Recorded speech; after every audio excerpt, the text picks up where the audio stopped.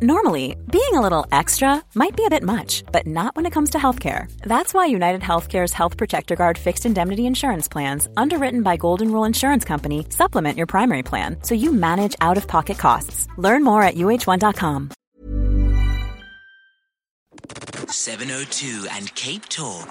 The Naked Scientist. Chris, good morning to you. Hey, good morning. It is holiday year for school kids, and I'm delighted that our first caller today is a youngster interested in the wonderful world of science. So let's take a question from Alicia. Good morning, Alicia. Hello, Chris. Hello. Why do you see yourself upside down when you look inside a spoon? Yeah, okay. Okay, Chris. This is a terrific question, and thank you for sending it in, Alicia. If you look at a spoon, the reflective surface behaves like a mirror. So the first question, why do you see yourself? Because it's a reflective silver surface, just like a mirror, it's reflecting light rays back at you. But if you look at the surface of the spoon, you'll see it's a curve. And that bowl-shaped curve has an effect of working like what we call a parabolic mirror. When the light rays hit the spoon, they are reflected at you at an angle. And the curve means that they're reflected almost like it's focusing light. And so the light is focused onto a point just in front of the spoon, and then the light rays go through that focal point and begin to spread out again.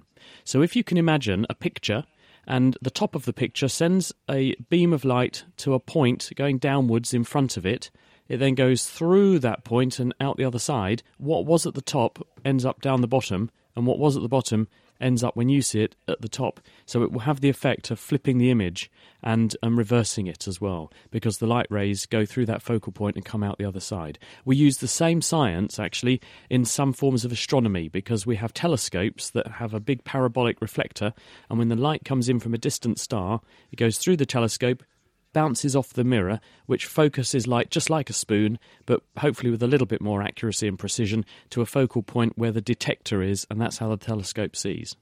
Wonderful. Thank you, Alicia. And if there are other youngsters listening, please do call in, or mom, dad, if your kids love science. Maybe they've got a question for Chris today. We've got so many people calling in today, Chris, which is fantastic. Johnny, just turn down your wireless for me in the background. I'll come back to you in a second. In the meantime, let's go to Irvin. Irvin, welcome to the show. What's your question? Good morning. My question is why boiling water is so stubbornly hot. When I shave in the morning, I take some boiling water and I put it in the basin. Then I add cold water, at least as much, if not more. But I still can't put my hand into it. And it always amazes me. I've got to keep adding cold water before I can use it. And I just wondered if there's a reason for that. Yeah, there's a couple of aspects to this, and it's a good observation. First aspect is that what you're calling cold water is probably water at about 20 degrees. So if you've got boiling water at 100 and you then put water at 20 in, actually it's going to meet somewhere in the middle when you put equal volumes in, isn't it? So the temperature isn't going to fall halfway, it's going to fall halfway between 20 and 100. So it's still going to be potentially 60, 70 degrees when you've put the equal volume of cold water in. So it's still going to be extremely hot, because we experience temperatures of above 50 as extremely hot and painful. The other consideration is that water has a very high specific heat capacity. In other words, you have to supply or remove a very large amount of energy from water in order to get the water to change temperature by just 1 degree. The specific heat capacity for water is 4.2 joules per degree centigrade or Celsius per milliliter. So in other words, you have to take away a very large amount of energy just to make a tiny amount of water change its temperature by a small amount. And if you've got a big bowl of very hot water, you've got to take away a lot of that energy to make it cool down, or add a lot of water at a much lower temperature in order to get that temperature to come down. And that's the reason why it seems to be so stubbornly hot in your case. Chad, welcome to the show. Hi, Sidis, how are you? I'm good, thank you. Good. I'd like to ask you what naked scientist question, right? With regard to black holes and the universe, we all know that black holes draw things into them, right? So I wanted to know, does that mean the universe is getting bigger or smaller? Oh, hi, Chad. Well, the answer to this one is that on the scale of the whole universe, as far as we can tell, the universe is inflating. It's getting bigger, and the older it gets, the faster it grows. And we think that the phenomenon responsible for driving that effect is called dark energy, but we don't know what it is. This is a sort of counter pressure on gravity, which is trying to pull the universe closer together. So the answer to your question is that the universe isn't going to go down a giant black hole plug hole anytime soon, because the universe is getting bigger, and the bigger it gets, the faster it gets bigger. Black holes are gravitationally active, but they're gravitationally active in their part of the cosmic neighbourhood, and they're very common. There are lots of black holes out there. The centre of our Milky Way galaxy has a supermassive black hole sitting in it, but they are not going to make the universe collapse anytime soon. Johnny, good morning. Go ahead. I need to know if the possibility exists for trees to grow on rocks or stones, and if this is correct, what is the source of life in terms of water and nutrients, since rocks and on stones seem to be dry, considering the 3 states of matter, they seem to be in the solid state. Oh, lovely question. Chris? We've all seen this, haven't we? Trees and plants growing in apparently impossible places. And if you went and tried to plant something in your garden in an environment like that, it would never thrive. Yet in nature, these things find a way. The answer is that there are plants that are very well adapted to growing in extremely weird-looking places. They have a very, very well-developed root system. Often these plants also are very good at conserving water, so they're plants that are well adapted and evolved to grow on water-sparse soils or very sandy soils or very rocky soils. Often where you see these things growing out apparently from rock, the trick they're using is either the rock is broken and they've got roots that go down through tiny pores and cracks in the rock and they can tap into water deeper down, or the rock itself is quite porous, and you'll see this with limestone rocks where there's lots of little gaps in the rock, and by threading its roots down through tiny little sinkholes in the rock, the plants can access water that way. Or a strategy they commonly use is to have a dense mat of roots that spread out over the surface of a rock just below the thin layer of or veneer of soil on top of the rock, and they can access water in that way. But plants won't themselves grow out of purely rock. They need to gain access to water. That's the number one thing. The other nutrients that are there, minerals and so on, there's often enough fungus and other things growing in the thin layer of soil on a rock, and the fungi are what bring in a lot of the raw materials a plant needs, and then the fungus trades those with the tree or the plant for sugars. So the trees get their other supplies via fungi, and so as long as they're adapted to surviving in a low water environment, they can get a lot of the other stuff from the surrounding other microorganisms. And the chief source of energy that they get is the sun, and the other thing that they pull out of the air is carbon dioxide. That's the carbon source that they then use in order to actually grow the body of the tree, because the tree is made of wood, and wood is lignin, and this is a giant polymer, the chief ingredient of which is carbon, which comes from the air. 702 and Cape Talk. The Naked Scientist. Kahisa, good morning. Speak to Chris. What question have you got for him? Hi, Eusebius. I know that Jupiter has multiple moons, and Earth only has one moon. And I know that the moon does affect the oceans. It does affect the tides in our world. So if Earth had multiple moons, how would our oceans be? Will they be more volatile, or how would, let's say, 5 moons? If we had 5 moons, how would that affect our oceans and our tides?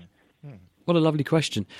The answer to this one is the reason the moon has such a profound effect on the tides on Earth is because relative to the Earth, the moon is very large. And the reason we have such a large moon relative to the size of our planet is because our moon was made by a giant collision about 4.57 billion years ago is how long ago we think it happened. Some people dub this the Big Splat. It was in the early infancy of our solar system, and there was 2 planets, and one of them notionally called Theia, which was about the size of Mars, that ended up on a very similar trajectory, and they slammed into each other. And that collision between the nascent Earth and Theia led to the ejection into the air around, or in space around the Earth, of a huge amount of Earth's crust material. And that crust material slowly coalesced to make our moon, and that's why the moon is thought to be exceptionally large. And because it's exceptionally large, it has a lot of mass, and because it has a lot of mass, it's very gravitationally active, and that's why it produces this tidal bulge. It pulls water on the Earth's surface closest to the moon and causes a heaping up of water there, and you get an equivalent bulge on the opposite side of the Earth as well, because the Earth's in the way between the moon and that side of the Earth, so the Earth moves more than the water does, so you get 2 bulges. On the other hand, if we had more moons, well, if they were all of similar size to our present moon, then they would all be gravitationally active and they would all be trying to pull bulges of water in the same way that our present moon does. The water would obviously be shared out around the Earth over a bigger area, because instead of it being pulled from just one direction, causing it to heap up in just one place, it would be being pulled from numerous directions, and that would be more complicated to predict. But the key thing is how big these moons are, because it's the mass that gives them their gravitational influence on our planet, and that's what causes the water to move. So you could have hundreds of moons, but if they were tiny little specks, they would not make any kind of gravitational consequence, in the same way that we don't have a high tide because the International Space Station goes over. But if you do have a big moon, you do. So if you had lots of moons and they were very big, then you would have tides being pulled in all kinds of directions, and you wouldn't have these 2 high tides a day like we get at the moment. If you had lots of little moons, that effect wouldn't be visible, I wouldn't have thought.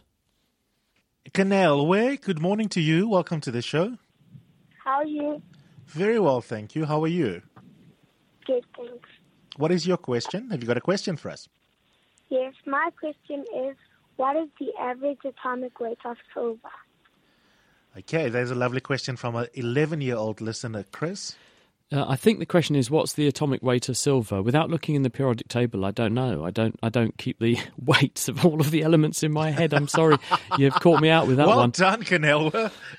A rare moment. Why does it matter, Chris, or why might that question be of interest to anyone? This is of interest because when we build the periodic table of elements, which is that giant table you see on the wall of your chemistry classroom or your physics classroom, every element is a different physical entity. It's a different chemical. The atoms are different sizes. They have different numbers of protons and neutrons in the nucleus, different numbers of electrons orbiting around the outside. And that means the mass, because you've got more protons and neutrons, which are the massively active particles that make up the bulk of the mass of the atom. Well, actually, that's not strictly true, because it's the energy that binds them all together that gives the atom 99% of its mass, but we'll relate it to being the numbers of neutrons and protons. That mass, therefore, means that every different element weighs, in inverted commas, a different amount. And if we want to work out how much silver we've got, or how much hydrogen we've got, or how much cesium we've got, or how much sulfur we've got, then actually we do that by using what's called the relative atomic mass. And what scientists have done is they have weighed a certain amount of atoms of silver compared with the weight of an equivalent number of atoms of hydrogen, and so we know that in order to have the same number of atoms of hydrogen or silver, we have to weigh a certain amount more hydrogen, because there's far less of it, than in terms of how massive the particles are compared with silver, to get the same mass, or we can therefore relate how many particles we're dealing with, and that's how you do it. Tsepo, good morning to you and welcome to the show. Hi, YouTubers and the Naked Scientists. My name is Tsepo Tamana from Mostyn area. Please, Dr. Chris, why is that whenever I go to the barber to cut my hair, as he cuts my hair, I always get a numb, tingly feeling on my left buttock? And it's something that I've had as long as I can remember. And I once asked the Naked Scientists website, and they said it's something to do with ASMR, which is Autonomous Sensory Read and Response. Okay, no, that's interesting. I think we joked when he said he was cutting your hair and you felt pain in your buttock. I think we said, "How long is your hair?" It's like, but I don't think that's what you meant, is it? I have got a similar thing where if I pinch myself roughly on my flank to the left of where my breasts are on each side, then I actually feel pain, or the equivalent sensation on each side, on the tip of my elbow. And I think the reason for this is that when a person grows arms as an embryo, the arms bulge out from the side of the body and they take with them the nerve supply from that patch or strip of the body surface. And all the nerves that flow into the spinal cord in the body, which bring in sensory information, they all plug into certain levels up the spinal cord, and there's often a bit of overlap from one area to another. And so if you stimulate one nerve that corresponds to one part of the body, if it's also got some connections into the adjacent body region, you can sometimes get some overlap of the sensation. So you get what's called a referred sensory experience. So you experience a symptom or a pain in one place, or a tingling in one area, but then you also experience a simultaneous tingling in the other area it's accidentally also connected to. It is possible that there are some kind of neurological overlap in yourself between the nerves that are supplying sensation to one part of your body and another part of your body. The other possibility to bear in mind, of course, is that if you are putting yourself in a certain position or posture, bending your neck in a certain way so that you can have your hair cut, I don't know, they often angle your head over to one side to do a part of it, don't they? If that's putting your neck in a certain position, it's possible that you could also be pushing on some nerves in your neck or your spine. So if you can put your head in a certain position and reproducibly produce a symptom, that's another possibility. Or you're putting your back in a certain posture and it's tweaking a nerve that does supply the buttock region. So I think that would be my speculation as to how you would explain what you experience. Very interesting question, that one. Tembani, good morning. Morning, CBS. How are you? I'm good, thank you. My question is, why is it that when you are exercising or when you are running, your front part get to sweat more than the backside? Because when you are facing the wind, it's supposed to be much more cooler in the front part. But then I've realized that when I exercise or when I run, the front part, your chest, your stomach get to sweat more than the backside. Why is it like that? Well, that's a very interesting question. I don't know, so I'm going to speculate, okay? It's possible, well, we know that the distribution of sweat glands on a person is not uniform across the body. Some areas of the body have much greater sweating capacity than others. That's the first point. The second point is that it may be that you just notice it in some places more than others, and it may be that it evaporates better from one surface depending upon what you're wearing than others. So if you're running, you're leaning forward a bit, so your shirt might gather some water but then tip away from your skin, and the supply of heat, which is evaporating the sweat off of you, therefore is a bit less on the front than on the back. I don't know the answer to that question. I'm going to have to go and do a little bit of research. It's possible that it's just down to how many sweat glands you have in different areas, but I'll find out and I'll come back because I'm intrigued with this question. David, good morning. Good morning. Chris, I have a question about water. We know it's a known fact that you cannot compress water. Now, how come it can expand when it's frozen? Hi, David. Well, they're quite different phenomena. When water is in its liquid state, you're right that effectively it's incompressible. You can make it a tiny, tiny, tiny bit smaller, but it's effectively incompressible. Water can change its volume, though. If you make water hotter or colder, it will thermally change its size. That said, it's not on the scale of when water freezes. And when water freezes and becomes ice, it becomes significantly bigger and therefore much less dense, which is why ice floats. But the reason it actually changes its volume so dramatically is that if you were to zoom in with an incredibly powerful microscope at liquid water, you would see water molecules which are shaped a bit like miniature boomerangs, with an oxygen at the centre, apex of the boomerang, and a hydrogen atom sticking out where the arms are. And those water molecules are this sort of warped, bent shape, and they all have to plug together. And it just so happens that for energetic reasons, the water molecules can snuggle up a lot closer to each other when they're making associations between the molecules to make a liquid. But when the water freezes, the way it organises those molecules is much more energetically favourable if they adopt a much more open, distant structure. And it's because they are in a more open structure with greater separation between the molecules that ice takes up a lot more space than liquid water. So it's actually all to do with how the water molecules organise themselves in three-dimensional space between those two different physical states of matter, the liquid state and the solid state, and that's why you get that very dramatic difference in volume. I think we can squeeze in one or two more questions. Sam, you've got an interesting one for us. Go ahead. What do you want to ask? Hello. Hello there. Yes, please. My name is Sam. I wish to find out from the naked scientist, why do animals not run in a straight line? Why don't they run in a straight line? Yes, and this is a brilliant question. And actually, researchers have solved this in recent years. Researchers at the University of Swansea actually have been looking at this question. The way they solved it was to go into the bush and they put collars on animals that could measure accelerometry data. In other words, how fast an animal is turning. And if you know how fast an animal is turning, you know how much force it has to generate to turn. And because you know how much the animal weighs, you can therefore work out how much energy it's expending, because every time it turns, it's got to use energy to accelerate in a new direction. And they were looking at big animals and small animals, because what they found is that the best strategy to get away, if you are smaller than the thing pursuing you, is to put in loads and loads of turns. Because every time you turn, you're using energy, but so is the person or the thing coming after you. And if they've got a bigger body than you, every time you turn, they have to turn. They have to use more energy than you do to turn.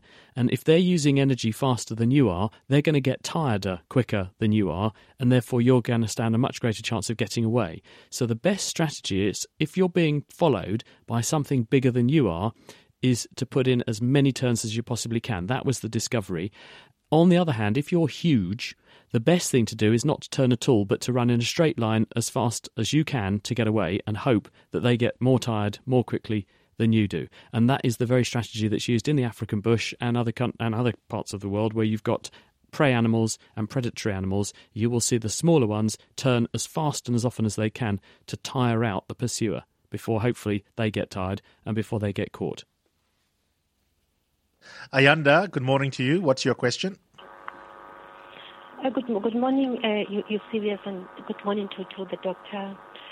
I would like to find out about the problem of the palpitations.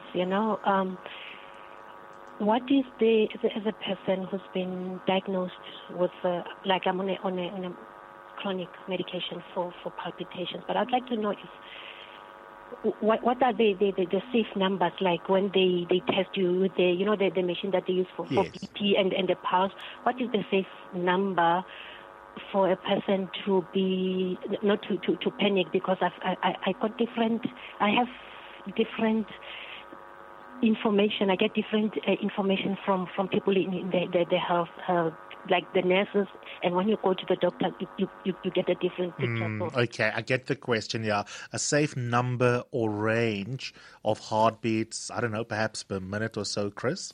The question concerns this phenomenon dubbed palpitation. Now, palpitation is a medical word that means a sensation that your heart is beating either very forcibly, very fast, or with an irregular rate or with extra beats. Now, in a young, healthy, fit person, extra heartbeats, also known as ventricular ectopics, are not uncommon, and they're also usually not harmful. If you're an older person and you suddenly start to suffer irregular heartbeat, or you sense that something is not right, or this periodically comes and goes, something effectively has changed, then that requires investigation. And just to be sure that nothing's wrong. The heart has what's called a myogenic rhythm. The heartbeat is generated by the heart muscle itself. It's the electrical discharge of the cells that make up the heart that means the heart beats of its own accord. And in fact, if you take cells that are going to develop into a heart in an embryo and put them in a dish with the right solution, they will just beat all on their own. They don't need any other stimulus to do that. And so the heart knows how to beat. It knows how to beat at the right rhythm, and it follows the pattern set down by a specialised region of the heart, which is called the sinoatrial node, and that's the pacemaker that's naturally in your heart, and it sends signals to the rest of your heart to follow.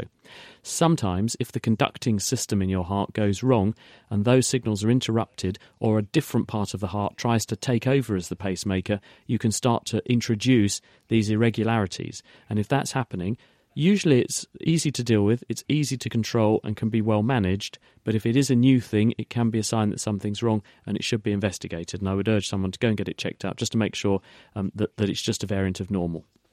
Thank you, Chris. Stunning edition. As always, thoroughly enjoyed it. And we had so many more questions we couldn't get to. We'll do it again next week. I'm Have a looking beautiful forward to 7 days ahead. All right, then, Eusebius. Thanks, everyone. Cheerio.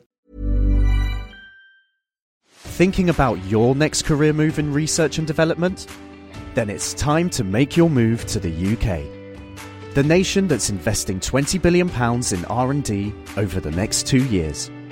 The nation that's home to 4 of the world's top research universities. The nation where great talent comes together. Visit gov.uk/great talent to see how you can work, live and move to the UK.